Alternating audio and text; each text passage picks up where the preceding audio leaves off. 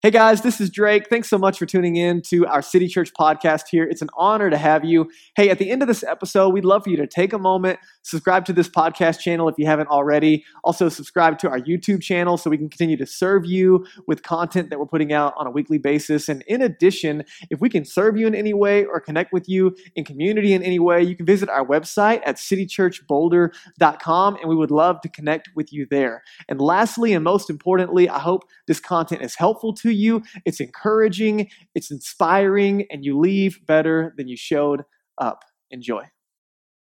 Hey guys, welcome to City Church Online. My name is Drake, and I'm so glad you're tuning in with us today. It's an honor to have you here tuning in on 4th of July weekend, and man, we're so grateful to celebrate the freedom we have in this country and that we have as a people together. And it's been a challenging year for a lot of reasons, but I'm glad we get to come together and celebrate the unified freedom that we have in this country. So I hope that you're having a great weekend and able to celebrate and enjoy time with friends and family. And as we get into the conversation today, listen, we love to hear from you. So if you're on Facebook Live or our Church Online platform, make sure you use that chat and let us know what's going on in your world. In fact, it's summertime, and so maybe you've already been on vacation or you have some plans coming up or you got a staycation happening, but we'd love to hear your plans. Like, where are you going? What are you doing this summer? Engage on that chat. It's just a cool, small way we get to connect in community and hear from each other in this season. And at the same time, hey, we want you to know that you can stay up to date with all things City Church on our Facebook and our Instagram. And this is the handle. If you don't already follow us, you can go follow us or like our page.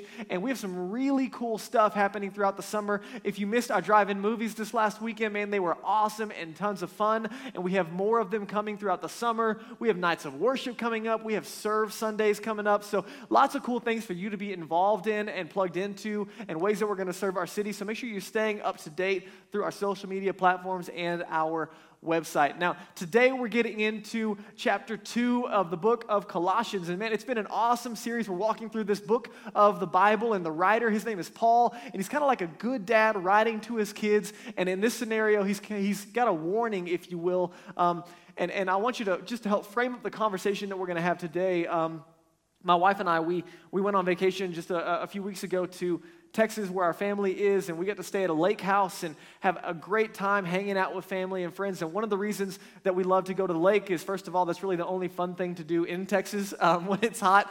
But also, man, we love to do all things water sports, and so skiing and tubing and kneeboarding and all the crazy things. And as we get out on the water, it's so much fun because if you get up early, a lot of times if the weather's really nice, you look out across the lake and it's just beautiful. And it's like the water's just like glass out there.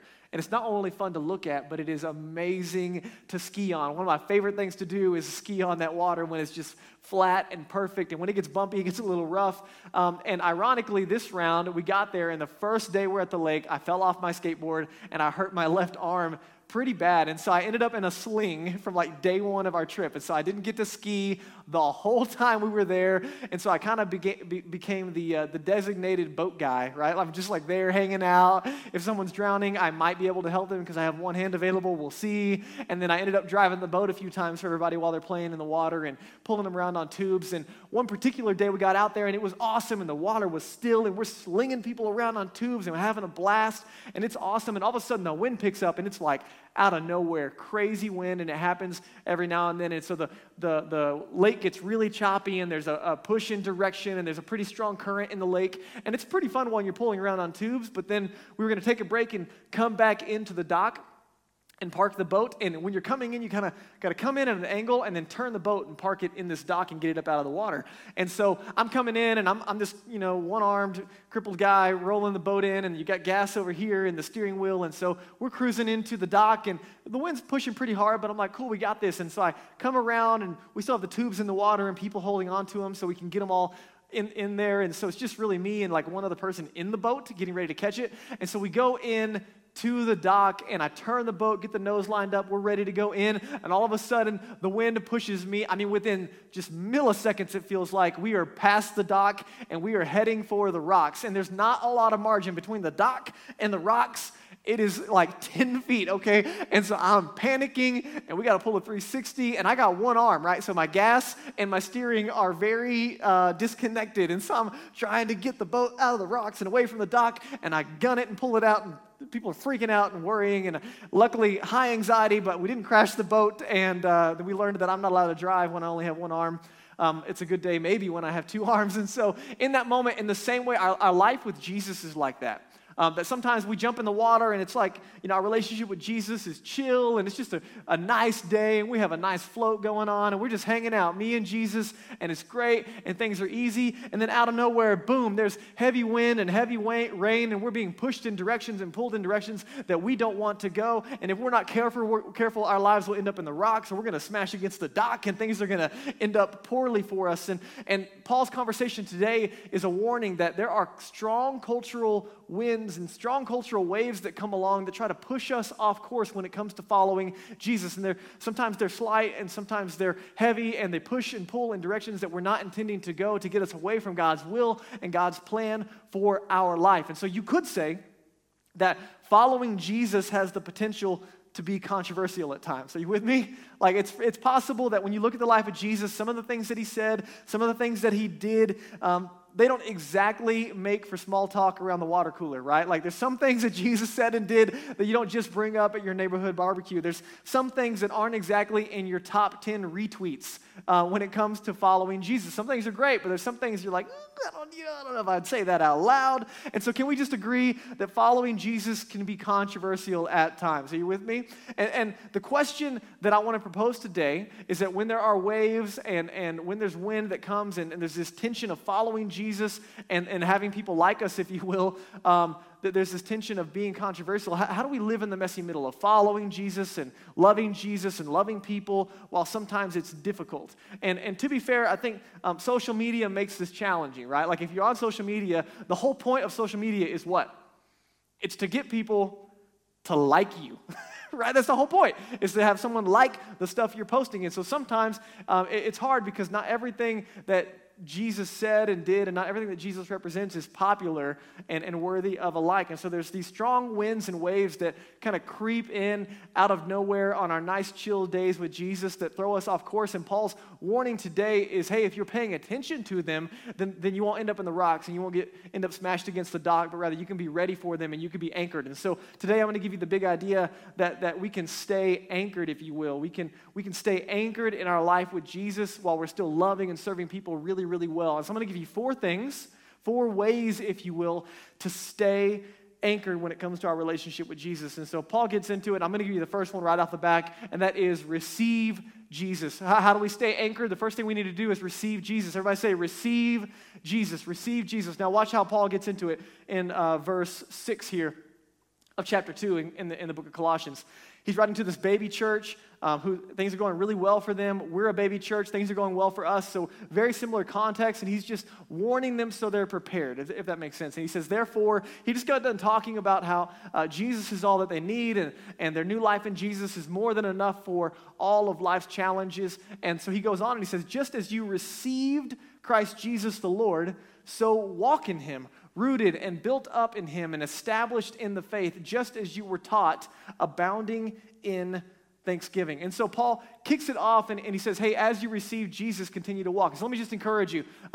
If you haven't received Jesus, man, like where are you in your relationship with Jesus? Are you interested in following Jesus? Are you interested in knowing Jesus and having a relationship with Jesus? And it's interesting, you need to ask yourself the question, who is Jesus if I'm going to follow him and receive him? Like, what does that mean? And Paul identifies him as the Lord. And that word is really important and unique because that means that Jesus is not just, this peasant guy who taught and said some really good things and died and, maybe is God and, we don't really know, but rather he is Lord. That's like a title of authority that he's in charge, that when I receive Jesus, I don't have to achieve for him. I'm simply receiving the gift that he purchased with his life when he died for me on the cross and rose again. But when I receive him, I'm also putting him in the position of Lord, that he's in charge, that he's the one calling the shots. He's the one setting the direction of my life. And so one of the questions you need to ask yourself is do I want to receive Jesus? Have I received Jesus? And in this context, the guys he's writing to, they have. And so now he's encouraging them, hey, if you have received Jesus, walk in him.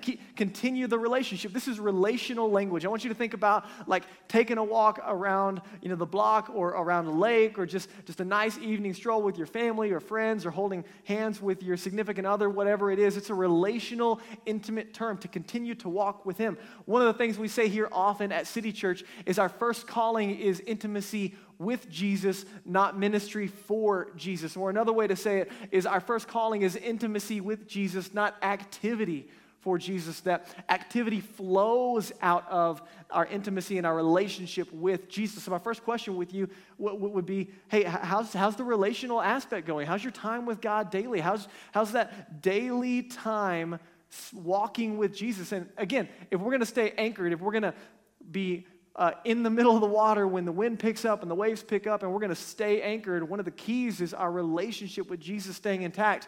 And he has some other language. He uses the word rooted, and that's like a gardening term, right? Everybody's pulled that gnarly weed that has roots all down into it, right, to where it takes everything you've got and a shovel, or you got to tie it to the back of a truck to pull it out, right? Roots are what allow you to stay connected and deep when life gets hard. And we've all seen weak trees with weak root systems that get blown over. And so he's using some gardening language to say, hey, listen, if you don't have a good root system, what happens? Man, you get pushed around and you get moved around and you get unearthed and you die. You got to have good roots. And so he's asking the question, man, are your roots deep in Jesus? Like, it's one thing to say, hey, Jesus, I want to follow you and I want a relationship with you, but is that relationship growing? Like, it's okay when a baby plant has small roots, but as it grows and as it matures, if there's a bunch of external and very little internal, then it's not going to be able to last. And so how's the root system? How's your relationship with Jesus? Are the roots deep in Jesus? Are the roots deep in the Bible? Are your roots deep in prayer? Are your roots deep in community?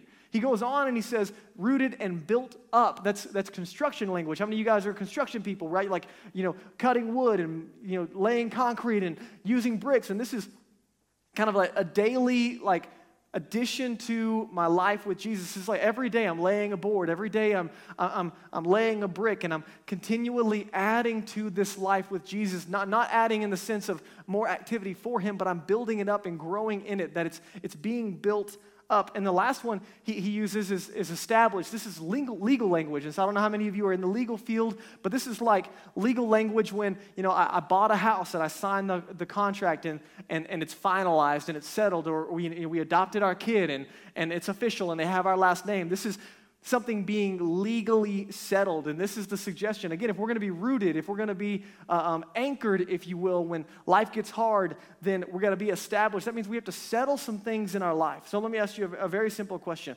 What needs to be settled in your life? When it comes to following Jesus, man, you got to get to a place where you just settle some things. Like, is Jesus God? Okay? Am I going to believe that or not? I got to settle that one. Or is the Bible trustworthy and true? I got to settle that thing. Or is receiving forgiveness from Jesus enough, or do I have to continue to feel bad and live in guilt and shame? I've got to settle some things in my life. And so I don't know what that looks like for you, but some things need a final verdict. And so again, if we're going to stay in the flow of God's grace, if we're going to have different fads and trends and different cultural pressures and tensions that come our way that want to push us away from Jesus or pull us away from the path that God has for us, then we've got to have a foundation. We have to have an anchor. And he wraps it up and he says that you do all of this abounding in thanksgiving. There's excessive thanksgiving. And one of the ways, and you know this, just think about it for a second, one of the ways to grow and sustain a healthy relationship with another person is to look for things to be thankful for, right? If you'll be less critical and just look for things to be thankful for and say that out loud, it actually grows the relationship. In the same way, our relationship with God, if we just look for things to be thankful for, then we find that that relationship is going to grow and that relationship is going to increase. Whereas if you and I find ourselves being ungrateful or unattentive, then it makes it easy to stray. It makes it easy to pull up that anchor and start to drift. And so he's giving us some encouragement on the front end. And he goes on, I'll give you the second point now, not only to receive Jesus, but man, if we want to stay anchored, we have to remain with Jesus. Everybody say remain. Remain with Jesus. Watch what he says in verse 8, and this is where it gets really interesting. He goes on and he's having this continual conversation, this warning, if you will, about the wind and waves of culture. He says, see to it that no one takes you captive That's like language of being a prisoner of war, okay? By philosophy and empty deceit. Philosophy, not all philosophy is wrong, for the record. He's not saying like the pursuit of wisdom is bad, but there are certain philosophies that are being presented that are contrary to Jesus, and they're presenting something that actually ends up being empty and deceitful. According to human tradition, they have a source. According to the elemental spirits, we'll talk about that, that's the spiritual realm of the world, and not according to Christ. I want you to think about when you go to the doctor. When you go to the doctor, and let's say you're sick, what does the doctor typically do? They give you some kind of medication. They give you a pill with something in it that's actually going to make your body well. It's actually going to have an effect internally that changes and makes you well. At the same time, you know about it, there's these things called placebos, right? And they look like a pill, they smell like a pill, they taste like a pill, but they're actually fake. They're empty on the inside. They're filled with sugar. They have no real effect. And what he's saying is there's some cultural winds and waves that come your way that present ideas as true, but they're really placebos. And the way we can identify them is if they are discrediting or pulling you away from Jesus, if they're going to be contrary to Jesus. And again, this is not against philosophy. This is not that conversation, but rather there's a specific cultural trend happening as Paul writes this that he doesn't tell us about directly, that he's addressing. And we'll talk about that more in a minute. But for us, he goes on again, and he says they have a source, and there's these elemental spirits behind it. And this is one of those interesting conversations that if you need a good resource, let me recommend a book. I love to recommend books to you. C.S. Lewis wrote a book called The Screwtape Letters. And it's a really, really helpful, not scary, but incredibly wise and insightful book on the spiritual realm, and specifically of like angels and demons and the things unseen. And so typically when it comes to the conversation around angels and demons, like it's either all or nothing. There's two extremes, like, oh, we don't believe in that, we don't think about it at all, or like everything's a demon, right? Oh, my car won't start, it's got to be a demon. Like, oh, it's got to be, there's a demon in my car. Or your battery died. Like one of the two. Oh, man, they left the cheese off my burger, it's got to be a demon, right? Or it's just a poor quality service. Like, right? There's two extremes, and there's a healthy middle of acknowledging it and not obsessing about it. And he doesn't spend a ton of time on this, and we won't either, but I'm just acknowledging the text that, hey, some of the cultural trends that get a lot of momentum and a lot of movement and a lot, like if it's anti-Jesus or if it's diminishing Jesus in any way, you can assume that there's going to be demonic influence behind it. And that's what he's saying, is there's some philosophies that are presented that have a bigger influence than we can see on the front end. And let me just give you kind of the conclusion for him as he wraps up this little section. He says, for in him, that's Jesus, the whole fullness of deity dwells bodily. That's a really fancy way to say that Jesus is God, okay? It's God in a bod. Like, that's what he's saying. And so he's bringing it back like, hey, there's this placebo effect that comes in cultural waves at different eras and different times, but Jesus is still enough for you. Jesus is still God. And he goes on and he says, and you have been filled in him, meaning everything that you need, you have access to through your relationship with Jesus, who is the head of all rule and authority, meaning whatever cultural influence is going on around us, it doesn't even compare to the authority and the power of Jesus. So let me just briefly address what I believe is maybe a hot point of conversation in our culture, like a current philosophy that represents a strong wind and wave in our culture when it comes to following Jesus. And I realize like some of you are not followers of Jesus and you're on the outside looking in, and I think this is going to help you wrestle with probably some of the things that actually maybe are keeping you away from faith or taking that next step. And some of you, you're followers of Jesus, and you've experienced this tension, and it makes it really, really hard when this reality comes up in our relationship with Jesus, and that is the idea of intolerance. The cultural wind and waves, if you will, the philosophy currently that is doing quite a bit of damage is the idea of intolerance or what it means to be tolerant. And so what I want you to do right now is I want you to just briefly watch this video and see if any of this resonates with you. Cosmo Kramer. Okay. You're checked in? Yeah, thank you. Here's your AIDS ribbon. No, thanks. You don't want to wear an AIDS ribbon? No. But you have to wear an AIDS ribbon. I have to? Yes. Yeah, see, that's why I don't want to. But everyone wears the ribbon. You must wear the ribbon. What you are? You're a ribbon bully. Hey, you, come back here. Come back here and put this on.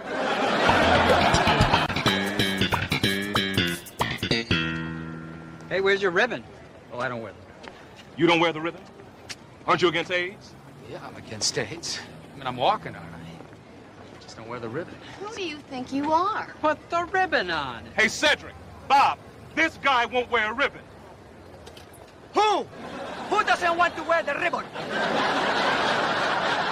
So, what's it going to be? Are you going to wear the ribbon? No, never. But I'm wearing the ribbon. He's wearing the ribbon. We are all wearing the ribbon. So why aren't you going to wear the ribbon? This is America. I don't have to wear anything I don't want to wear. What are we gonna do with him? I guess we're just going to have to teach him to wear the ribbon.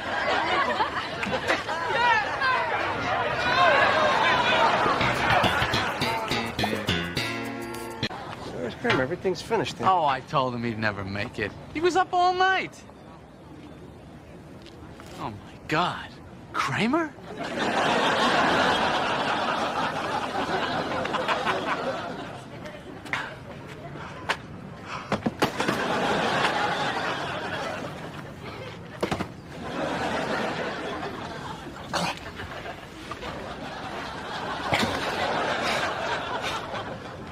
Look at you.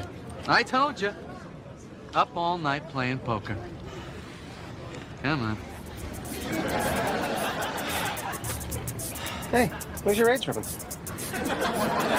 Okay, so really helpful video, really funny. I mean, just a small way of understanding like the cultural pressures that we all experience, and that's not even a spiritual example. It's just a helpful and funny one. But there's a consistent pressure when it comes to how we would define tolerance. And so let me just help unpack this a little bit. There's opposition, if you will. Anytime like something that Jesus presents or something that Christianity presents is like not completely accepted, or it's a little tense, or it's a little, let's rethink that. There's a cultural shift, like, oh, maybe we should rethink Christianity, or like, what does the Bible actually say about that? And typically what happens is when there's a conversation around a hot topic issue, which there's a lot of them, but when there's a conversation around it, what we do is we try to elevate one of God's attributes over all of God's attributes. So rather than taking a holistic look at all of what Jesus said, we elevate one primary attribute, and that's what's happening in our culture over the last couple of years, and that is this idea that God is what?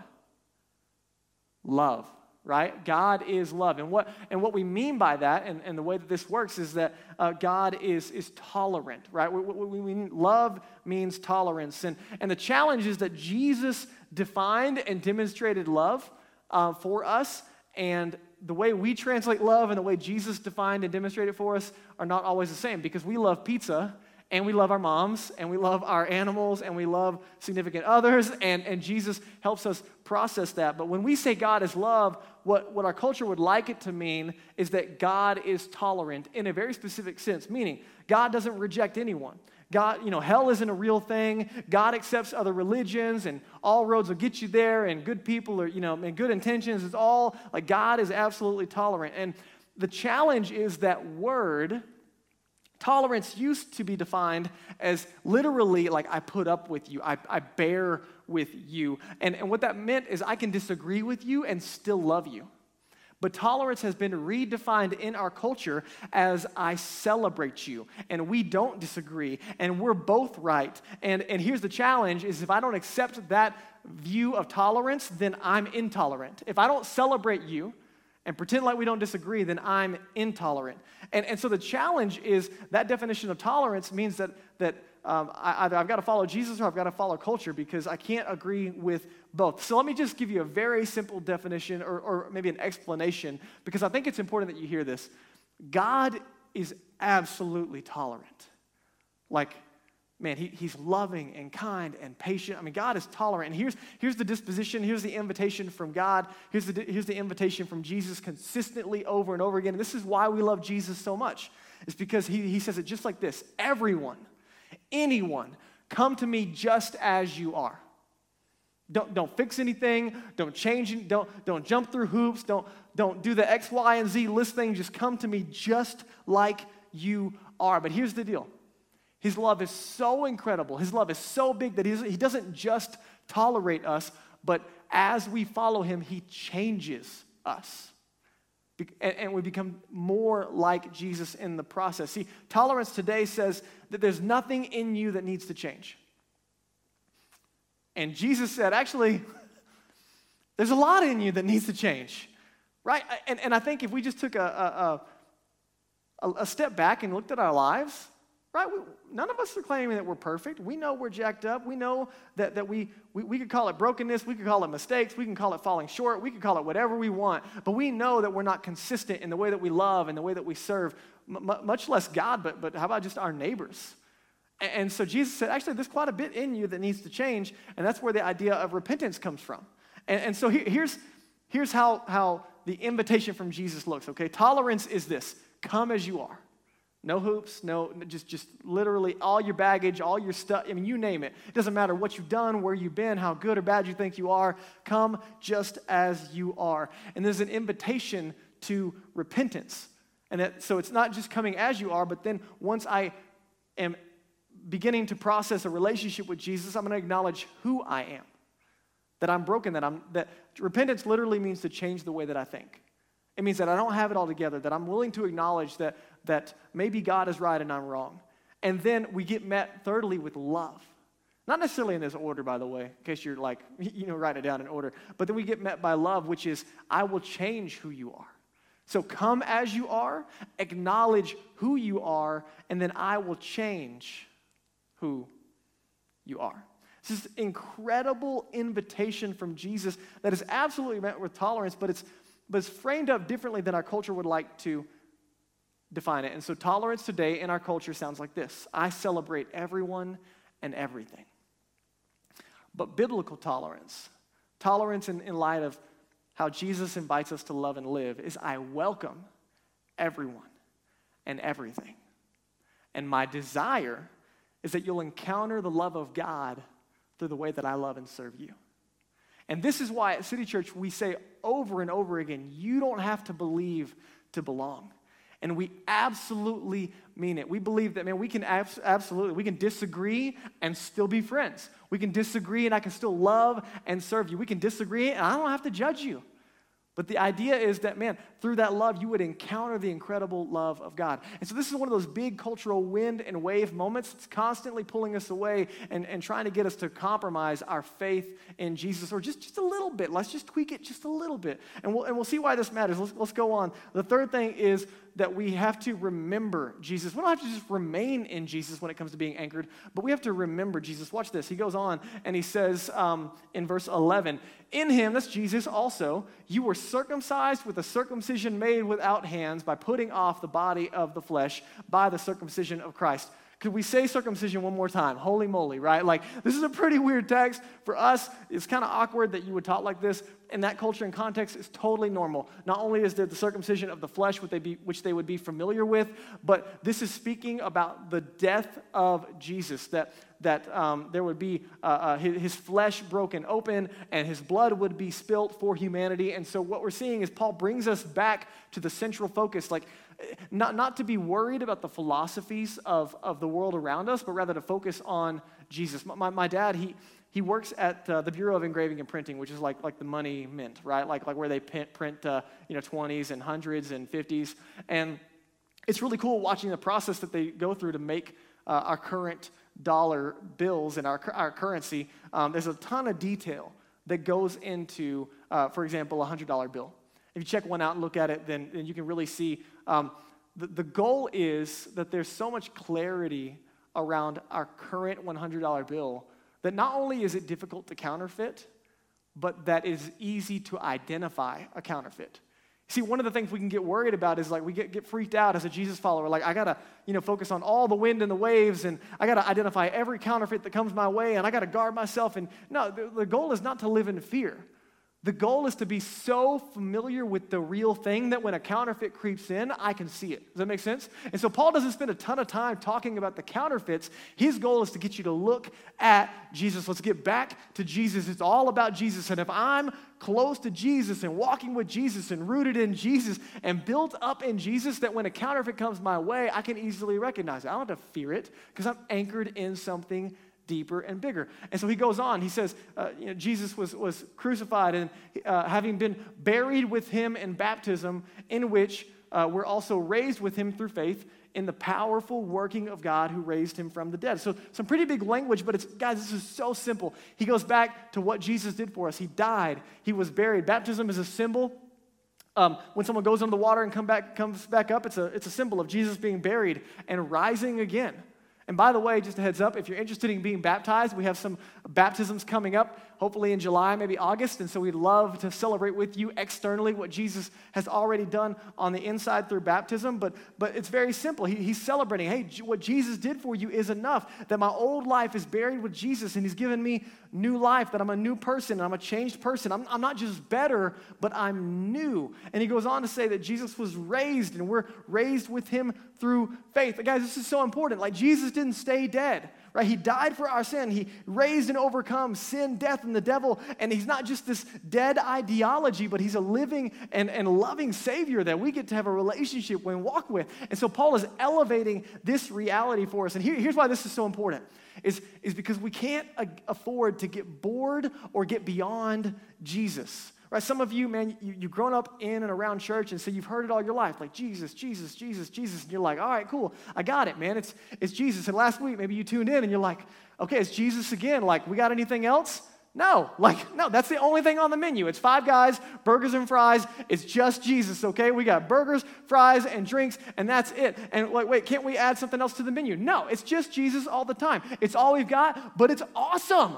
Right? It's awesome. We don't need anything else on the menu. And I think some of us, we hear Jesus, Jesus, and we're like, oh man, can we like add a little Buddha in there? No. Like, can we add a little reincarnation? No. Like, it's just Jesus all the time, a steady diet of Jesus. That's what we need. And Paul is making a big deal about this. And some of us are like, all right, I've heard all this before. Why is that? Why is it a big deal? Listen, it's still good news. It's just as good news today as it was when I was 15, when it finally clicked with me and Jesus changed my life. Like, listen, my wife and I, we've been married for 10 years. And I still love getting kissed by her today just as much as I did the first day, right? I'm like, I'm for it. Let's celebrate it again. And so it's Jesus is enough. And let me just say this. Some of you are more creative. Some of you are like more artsy-fartsy. And so you like to like look at things in different angles and like get creative with it. And that's fine. Join the band. Have some fun with it. Whatever you need to do. Join the creative team. But just because you like new doesn't mean that we need to reinvent Christianity, right? Like our goal is not to get overly creative with Jesus in the Bible, but rather to stay faithful to it, to stay anchored in it. We can have creative expressions of it, but the goal is not to change it because Jesus is enough and it's consistent. Let me tell you this, because there's a lot of conversation around the authority of the Bible here and like the value of digging into the Bible and spending time with God and the Bible. Let me just remind you, we don't believe in Jesus because of a true Bible, okay? We believe in Jesus because of verified eyewitness historical accounts. We believe in Jesus because of his resurrection. A real guy who really called himself God, who really died, who was really buried, and who really got back up again. We don't believe in Jesus because of a true Bible. It's actually the other way around. We believe in the Bible because of a true Jesus. So don't get it mixed up. Don't think like, it's all the Bible and it's ignorant and we're just holding on to an old book. No, man, we're pressing into Jesus and we trust Jesus and what he had to say about what we would call the Bible today, which would have been just a collection of his teachings and writings at the time. Now, let's go on to this last point. The last thing, if we're going to stay anchored in our relationship with Jesus, is we got to rejoice in Jesus. Come on, man. Somebody get excited. It's so hard to talk to an empty room, by the way. I'm so excited, but there's no one here to celebrate with me. I'm just going to assume that you're so excited on this couch right now. This is a big deal. Watch what happens. And he says, and you. Who's he talking about? You and me and you and you and you. I don't know who I'm pointing to, but it's you. He's talking to us, and he says, you who were dead in your trespasses and the uncircumcision of your flesh. There it is again. We just can't get away from it, can we? God made alive together with him, having forgiven us all our trespasses. Pause. Some people say, oh man, like I was born a Christian. I've been a Christian my whole life. No, you weren't. Like, he says that you were born dead in your trespasses, dead spiritually, and Jesus made you alive. You don't start out alive. You didn't start into this life looking for Jesus and loving Jesus and serving Jesus and longing for Jesus and living for Jesus. That wasn't in you. Jesus does a transformation internally, and it changes everything. And some people ask, like, oh man, so what does it take to have a relationship with Jesus and to be saved? It's just trusting in Jesus. It's just Jesus. Like, it's such good news. Watch this. He says that he's forgiven us all of our trespasses. That's a big word. All. You know how many all is? Like all, okay? Like, in case you were wondering, the Greek translation is all, okay? And that means, like, not some. It's a good thing that I've been forgiven of all my junk and not, like, some of it, because if I got to pay for it at the end and, like, I got to work some of that out, I got to do some overtime in community service for less than my all, then I might be in trouble. But Jesus paid for all of it. Check this out. By canceling the record of debt that stood against us with its legal demands. Listen, when someone was crucified at this time, they would have understood it, so I've got to bring you into context. When someone was crucified for like criminal acts or whatever, they would, on a piece of paper, post all of their trespasses, all of their criminal wrongdoings on a piece of paper and post it to the cross that they were being crucified to. And so Paul is writing, he's saying, Jesus took our list, and when he died on the cross, it's like our list was put on the cross. And so all of us, he's like, guilty, guilty, guilty. We're all guilty. But then Jesus takes our list, and he dies in our place, canceling our debt. Guys, this is really, really good news. And this he set aside, nailing it to the cross. And check it out. This is so cool. He disarmed, like Jackie Chan, the rulers and authorities and put them, maybe better than Jackie Chan, but I like Jackie Chan. He disarmed the rulers and authorities and put them to open shame by triumphing over them in him. That's a huge statement that I got to unpack as we close out, so stick with me because this is the best part, okay? Storyline of the Bible. You ready to go? I'm just going to give you the whole thing in like the next couple of seconds. Probably not seconds, maybe minutes. Okay, here we go.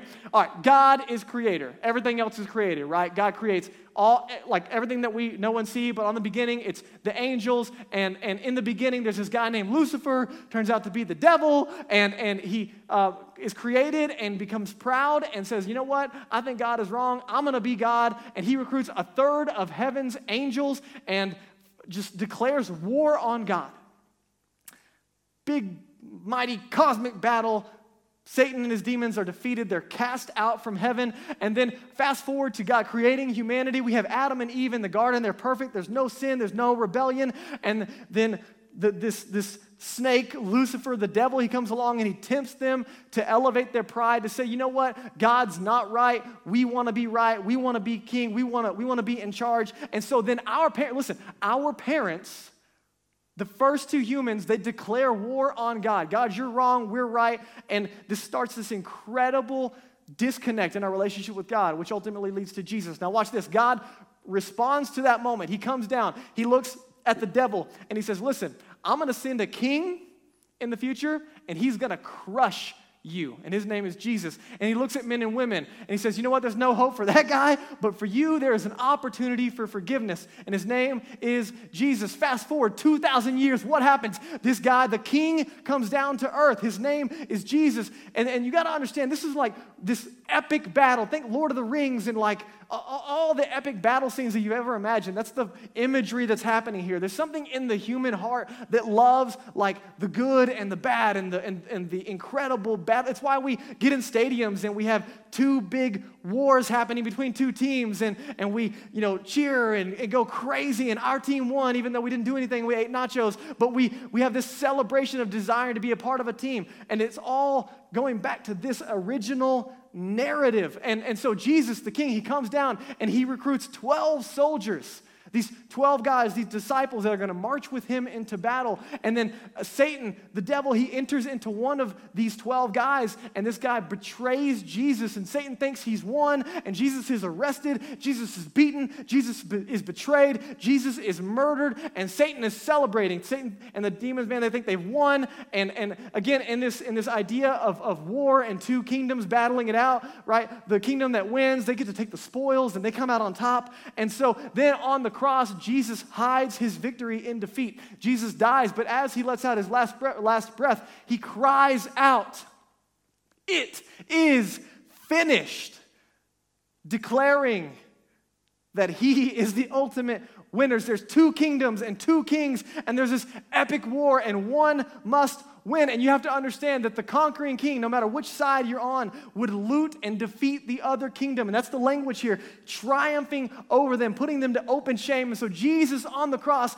defeats the devil and defeats the kingdom of darkness and triumphs over him. And here's the deal.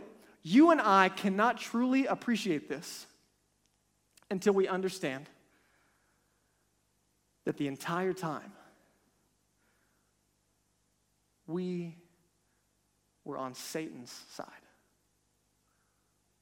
The entire time we were a part of the kingdom of darkness.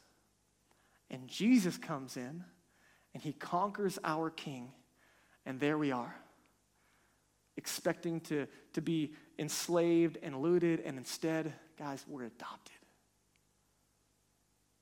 And Jesus looks at us and he says, man, you were captives, but now I'm setting you free. He says, you were slaves, but now you're sons and daughters. Come with me, follow me, enjoy my kingdom with me.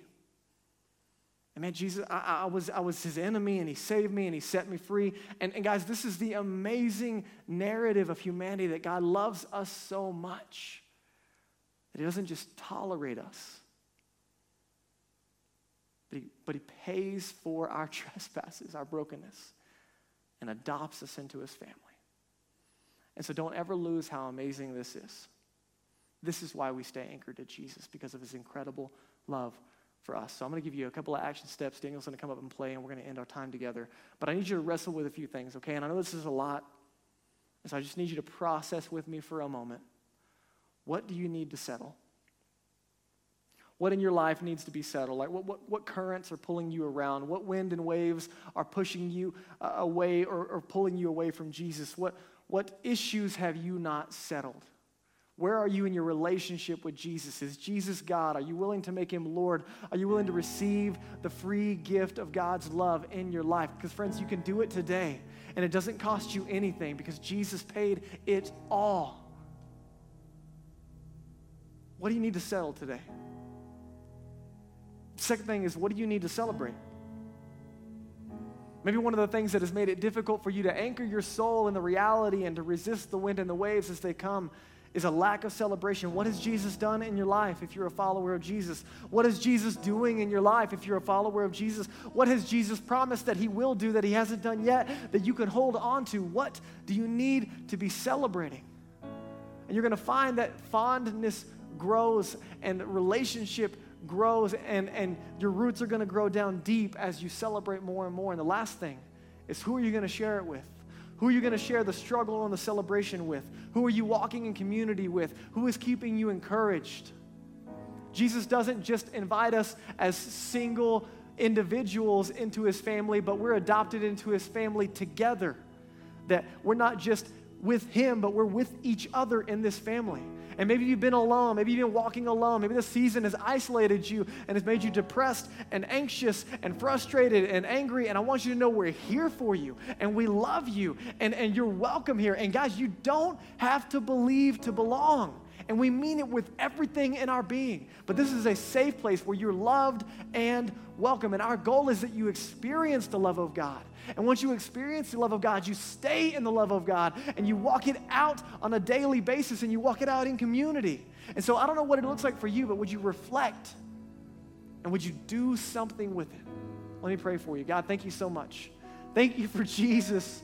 Holy moly. Thank you for Jesus who was our enemy and who stepped in and rescued us from a kingdom of darkness and gave us new life and adopted us into his family and invited us into his kingdom. And man, would we press into that? Would it overwhelm our hearts? Would it overwhelm our minds? And would it change the narrative? And for any of my friends on the other side of this who have not said yes to you, Jesus, would you overwhelm their heart with your love today? And would they receive that gift for the first time? It's in Jesus' name. Amen. Guys, thank you so much for tuning in. Use that connection card. Text the word new on the screen if you want to get connected to community. Text the word follow if you want to know more about following Jesus. Let us know how we can help you and serve you in this season. Love you guys. See you soon.